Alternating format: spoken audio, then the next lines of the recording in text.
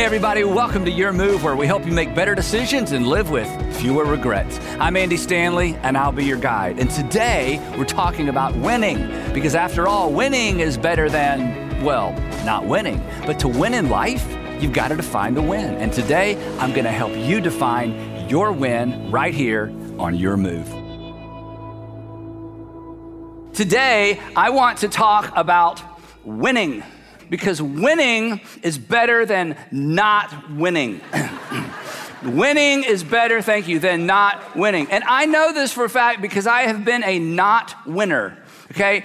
Being a not winner started for me in the 8th grade when I tried out for 8th grade basketball at Tucker High School, and I got cut at the last night. I told somebody the story. I'm not exaggerating. I never tried out for anything again for the rest of my life to this very day. I have never, ever entered any kind of competitive thing that I thought I could get cut from. It was so traumatic. So today I want to talk about winning, but personally, I'm not really much of a competitor. I'm not competitive, and maybe you aren't either, but I just wanted you to know that, you're not the only one in the room, so I don't lose you on this topic.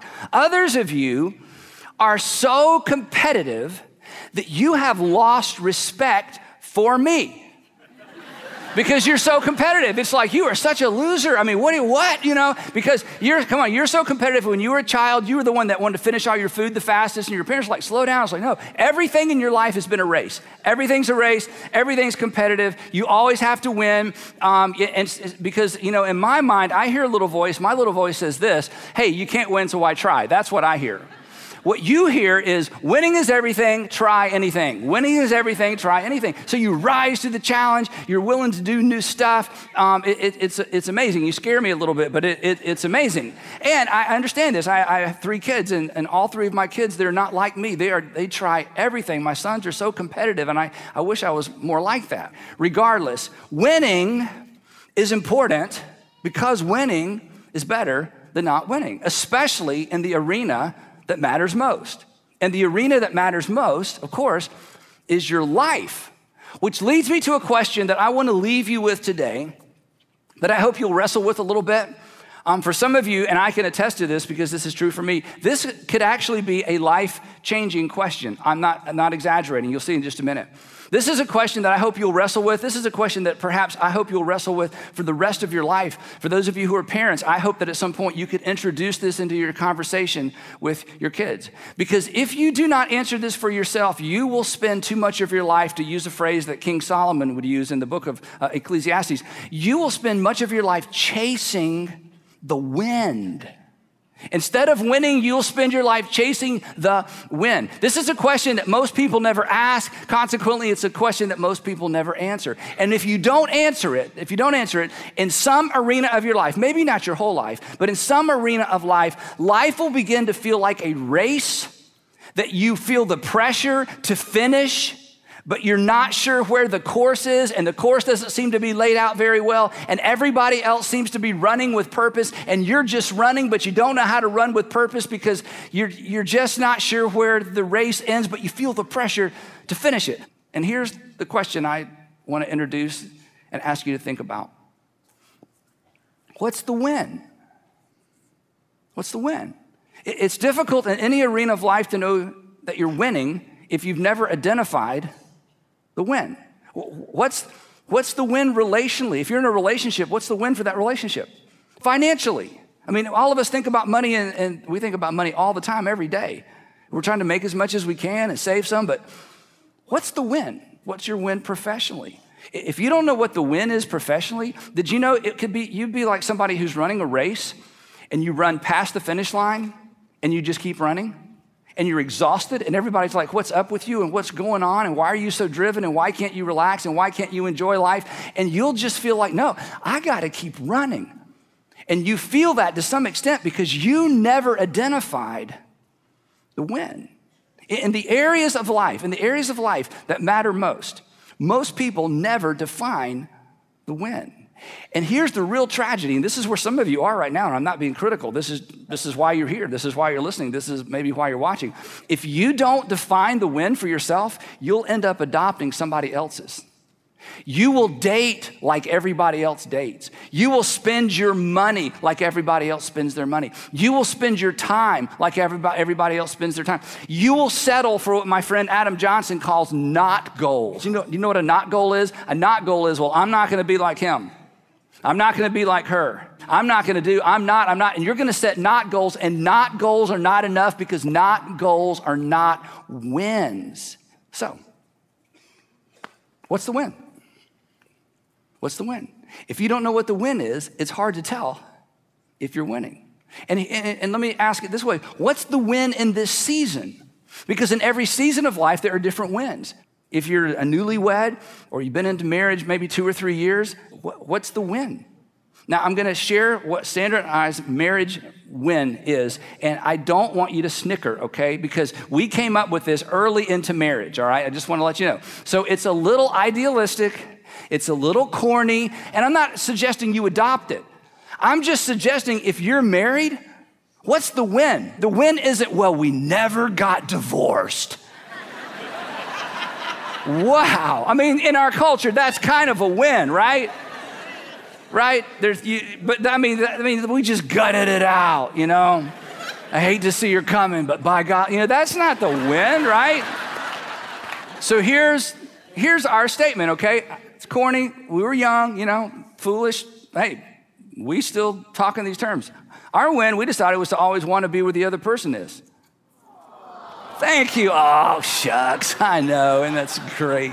Yeah, we just decided, you know what? I mean, this isn't complicated. We didn't have a verse or a scripture or something from Psalms, and nothing embroidered. It was just, hey, you know what? If at every season of our life, I want to be where you are and you want to be where I am, that's a win. So what would happen is from time to time, this is how I would ask Sandra how we were doing with her. I would say, hey, do you still like it when you hear my car pull in the driveway at the end of the day? And sometimes she would say to me, you know what, I still love it when I hear the garage door opening. And that was her way of saying, you know what, I still like being with you. And then she would ask me this. She would say, hey, Andy, do you still like being at home more than you like being at work? Do you like being at home? Do you still like being at home more than you like being at work? So for us, we decided the win wasn't money. The win was just, if 10 years in, 20 years in, 30 years in, I still want to be where you are and you still want to be where I am. I mean, you may come up with a better one. That's a pretty good one. The point is, you need one. Because in marriage, it's so complicated, it's so emotional, it's so busy, right? Hey, for those of you who are parents, what's your win for parenting? Let me tell you what it shouldn't be. And again, I'm kind of sticking my nose in your business. And most parents don't ever write anything down. I mean, once you're a parent, who has time to write anything down, right? You can't find anything. So the win for parenting for a lot of parents by default, because they don't think about it, is perfectly behaved kids. I just want my kids to behave. I just want my kids to behave. Now, you don't write that down because when you write it down, it seems so shallow. I mean, we want our kids to be educated. We want them to behave. But if you would just spend some time as parents thinking, okay, so when they're gone and we're looking back on this whole thing, what's the win? Because you are, whether you know it or not, parents, you are parenting in a direction. You are. So Sandra and I, we came up with a statement. I know, again, you don't have to adopt ours. Andrew, our oldest, was in a car seat. That's how young he was. And we're talking about, should we, what are we doing? We don't know what we're doing, So we talked, and I loved the way her family acted with each other. Her family was very family-centric. There were 5 of them, 3 kids and parents, and they loved to be together, and I loved it. So here's the statement that we came up with. This was our goal for parenting. Again, I don't have a Bible verse. This was just what we felt like the win was as parents. We wanted children who want to be with one another and with us when they no longer have to be. We wanted our kids when they were older to want to be with each other and with us when they were old enough that they didn't have to be. And we parented toward this North Star. And I'm telling you, once you decide what the win is, whatever the win is, you will change your parenting style and you will change the way you discipline and the way you talk when you realize, what are we trying to get to? This was an extraordinarily important part of our life and our parenting. Now our kids are in their 20s and they don't have to do anything we tell them to do. And they love to be together. And we think they still love to be with us. At least they're faking it if they're not. Now, here's the deal. regardless of where you are on a faith journey, this isn't really even about a faith journey. We'll get to that in just a minute. Regardless of where you are on a faith journey, or whether or not you're even on a faith journey, you need to spend some time identifying the win. So what I want to do with the rest of our time is I want to show you a win statement from the New Testament by a gentleman who has influenced all of our lives, either directly or indirectly, certainly indirectly in that we don't know him. But in terms of his literature, he really did shape all of our lives because of his words and because of his letters. And of course, I'm talking specifically about, well, he showed up in history as Saul of Tarsus, and then he became a Jesus follower, started using his Roman name, and so we know him as Paul, or the Apostle Paul. And the Apostle Paul's win, he's going to give us his statement in 1 Corinthians. His win, and maybe you can relate to this, and this should be encouraging. His win, what he decided the win was for his life, was actually a response to a failure. It was actually a response to a loss in his life. Because he steps into history as someone who has decided to put out of business a Nazarene sect or a Nazarene cult that sort of revolved around this Nazarene rabbi named Jesus. He decided, I'm going to put that out of business because it's disturbing the world order between the Jews and the Romans, and we can't let that happen, so we got to put this thing out of business. So he started rounding up all the Christians and having them arrested. He had some of them tortured. People were maimed. And so he had a track record of being very violent, but he thought he was serving God. He thought he was doing the right thing. And then he meets the resurrected Jesus. And he realizes, oh no, I thought I was doing something for God. I was actually working against God. And then now he's got all of that in his past, and he feels so guilty and he feels so terrible. And for the rest of his life, he's going to run into people. It's like, oh yeah, Saul of Tarsus, yeah. Did you know you had my brother arrested and he's not been able to walk since. The rest of his life, he would run into people whose families he destroyed because of his zealousness to do something for God, even though he was misinformed. So he steps into history as that person. In fact, here's how he says it, because he became an apostle, a follower of Jesus. But here's his words. He said, for I'm the least of the apostles, talking about Andrew and Matthew and John and all the guys that followed Jesus. He said, I'm the least of these guys. I don't even deserve to be called an apostle. Why, Paul? Because I persecuted the church of God. But by the grace of God, I love this little phrase, I am what I am. In other words, I can't change the past. I can't go back and undo what I've done. I am who I am with all that baggage and with all that stuff. I am what I am, and God's grace to me was not without effect. In other words, God did not waste his time coming after me. God did not waste his time revealing himself to me. God did not waste his time. Now I worked harder than all the rest of them. In other words, you know Matthew and you know John and James and Bartholomew. I mean, those guys are great, but I'm outworking all of them, and I feel like I need to outwork all of them because of what I did in the past. And sure enough, the letters that he wrote to the churches around the Mediterranean Rim, they shaped and continue to shape Western civilization. It's amazing. He's the one that introduced Jesus to the non-Jewish world. And in 1 Corinthians, he explains what the win for his life is. Now, I'm going to show it to you, but here's my point. My point is not that you would adopt or adapt his win. My point in showing you his win is what he says afterwards. So here's his win statement followed by the motivation or his approach afterwards. So here's what he says. I'll hit this quick. He says, though I am free and belong to no one, I have made myself a slave to everyone to win as many as possible. So Paul, what's your win? He would say, my win is to win people. I want to convince Jewish people that Jesus is their Messiah, and I want to convince Gentile people that God has done something in the world on their behalf and through the person of Jesus. He says, so here's what I did. To the Jews, I became like a Jew to win the Jews. To which we would say, what do you mean you became like a Jew? You are a Jew. Paul would say, oh no, let me tell you what I mean. I mean, when I'm with Jewish people, I'm like a better Jew than any of them.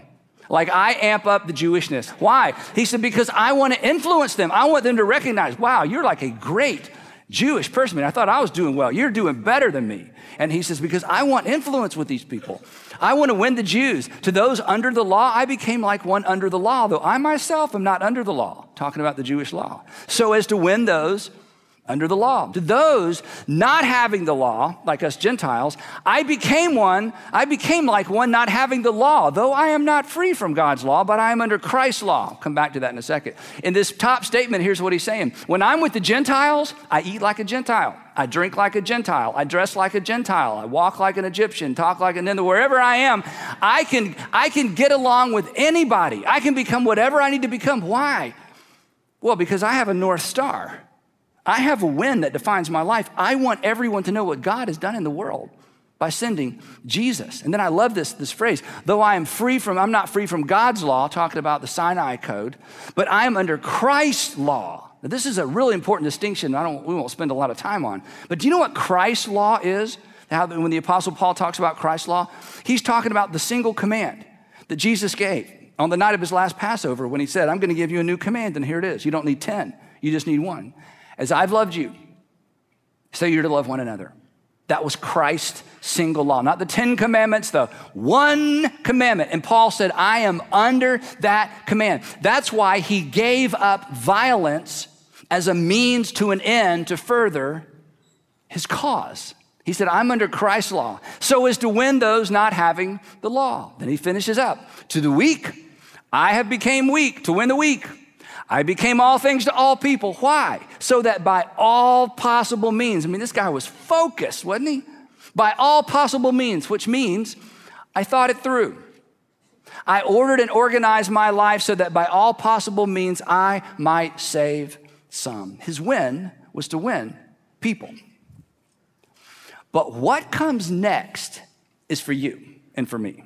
What comes next is for you, whether you're a Christ follower or not, and what comes next is really for all of us. Because the Apostle Paul knew what we know intuitively. It is not enough to wish.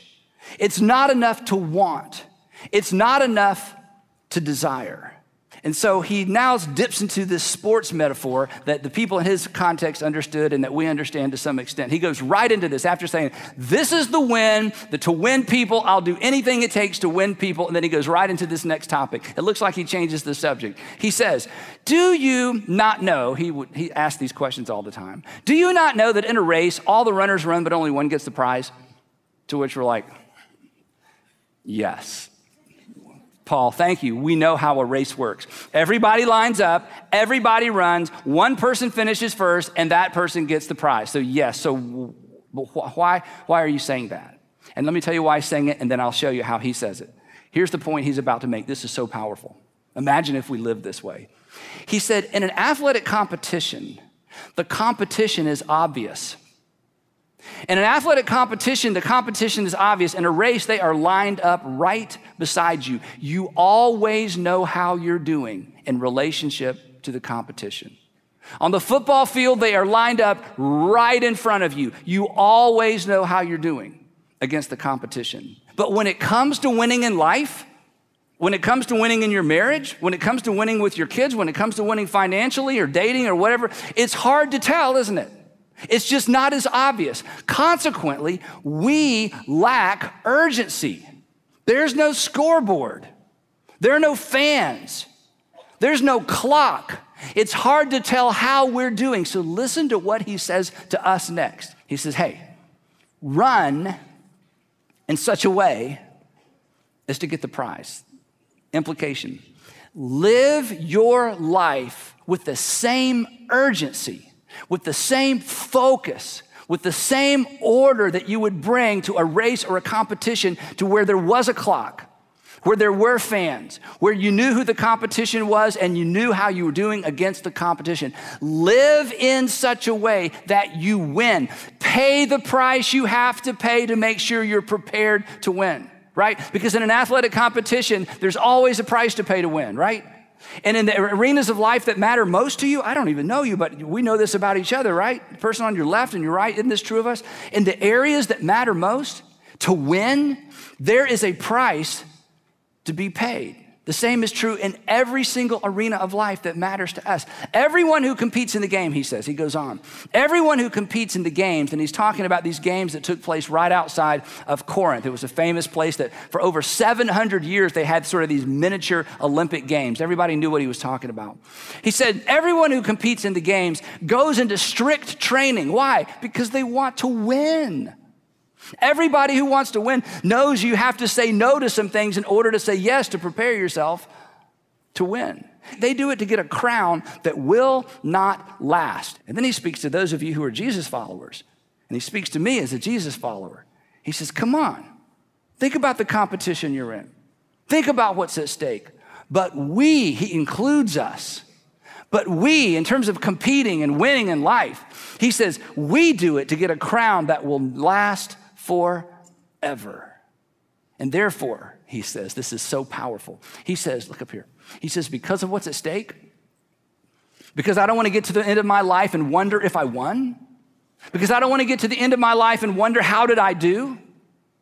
He says, even though I can't see necessarily my competition, they're not lined up beside me or in front of me or waiting in line behind me, I run as if I can see them. He says, therefore, I do not run like someone running aimlessly. He says, I do not run like someone running aimlessly. I do not fight like a boxer just beating the air. He says, no, I strike a blow to my body and I make it my slave. Why, Paul? Paul would say, well, of course I'm going to do this because I know what I'm about. I've identified the win for my life, and I'm going to order my life, my time, and discipline myself to make sure at the end of the day, even though I have to say no to me to get there, I want to get there, and it's worth saying no to me in order to get there. Now, isn't that true for you in the areas of life that matter most? I know it is, because many of you have already achieved extraordinary things. You already know what it means to focus. You already know what it means to say no to you to accomplish what you've already accomplished. But in the areas of life that matter most, have you defined the win? In his case, this is what he feared. I don't know what you fear. Here's what he feared. He said, I have to do this so that after I have preached to others, I myself will not be disqualified for the prize. So here's his bottom line. Then I want to talk about us for a minute. His bottom line is simply this. I am going to prepare and compete as if my competition was lined up beside me or standing in front of me. I'm going to live my life with the same focus and the same energy as if I could actually see my competition, because I don't want to get to the end of my life and be disqualified because I wasn't prepared to go the distance and I wasn't prepared to win. I think he would say to us what, to some extent, we already know. You don't win by wishing. You don't win by hoping. You don't even win by just praying. You win by preparing to win. You win by preparing to win. You win by saying no to you so that you can win. But you'll never say no to you with the urgency you must say no to you until you have identified the win. So, come on. What's the win? Relationally, financially, academically, professionally, what's the win? Are you preparing to win? Singles, let me just say something to you. If you're single, or maybe even if you're single again, hey, if the win for you is marriage, then you can't date like most people date. If you want a marriage that's unlike most marriages, then you can't date like most people date. This is why every once in a while I say, look, you need to take this 1 year off challenge. You need to step off the playing field for a year so you can decide, okay, when I step back on that playing field with all that crazy competition, what is the win for me? And the win isn't just a date, and the win isn't just an experience. The win is bigger than that. What is the win? Before I decide I'm going to play, I'm going to decide what the win is. For parents, let me just tell you, okay, on the other side of maybe where some of you are, you're going to have to say no to some things to achieve your parenting goal once you decide what it is. Once you know what the win is, in fact, Sandra and I said this 1,000 times. Here's what we would say. No for now, but not forever. No for now, but not forever. No for now, but not forever. And here's the thing, and you know this. You will find it so much easier to say no to you when you know what the win is. And until you know what the win is, you will find no compelling reason to say no to you. There's just not the urgency. Now, I'm almost done. At the risk of being a little bit over dramatic, okay? You only get one season. You only get to be in your 20s one time. You don't get to come back next fall and do your 20s again. You only get to do your 30s one time.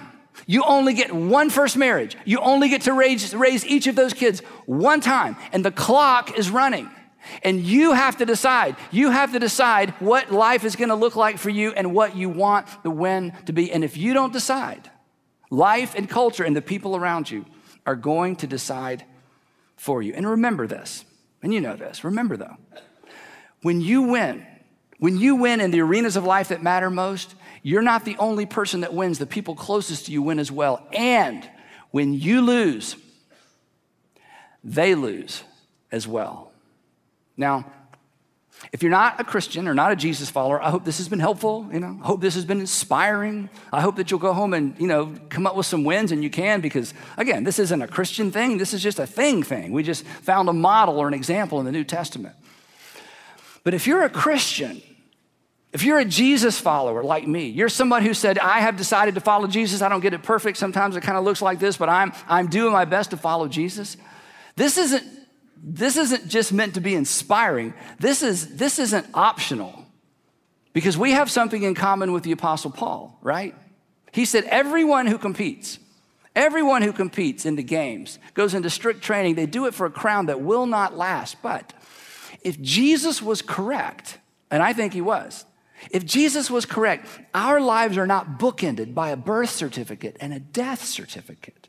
There's more to this life. There's more to life. If Paul was correct, and Paul lived his life as if he believed there was life beyond this life, then there's so much at stake for us. So to leverage Paul's words as we close, I just want to say this to those of you who are Jesus followers, and I'm saying it to myself as well. When it comes to the areas of life that matter most, and you know what those are, don't run like somebody running aimlessly anymore.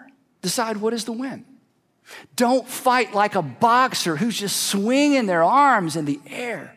Decide what the win is and order your life accordingly. And make your body your slave. And in doing so, let your life, your parenting, your money, your profession, your relationships, your dating, your marriage, all of it, let your light shine in such a way that people would catch a glimpse of your Father in heaven. Because at the end of the day, that's a win. At the end of the day, that kind of Christian living changed the world once. But in the meantime, for all of us, what's the win? What's the win? What's the win? After all, winning is better than not winning. Well, thanks so much for listening to the Your Move podcast, and be sure to check out our website where you'll find your next step, including resources like our free conversation starters based on today's episode.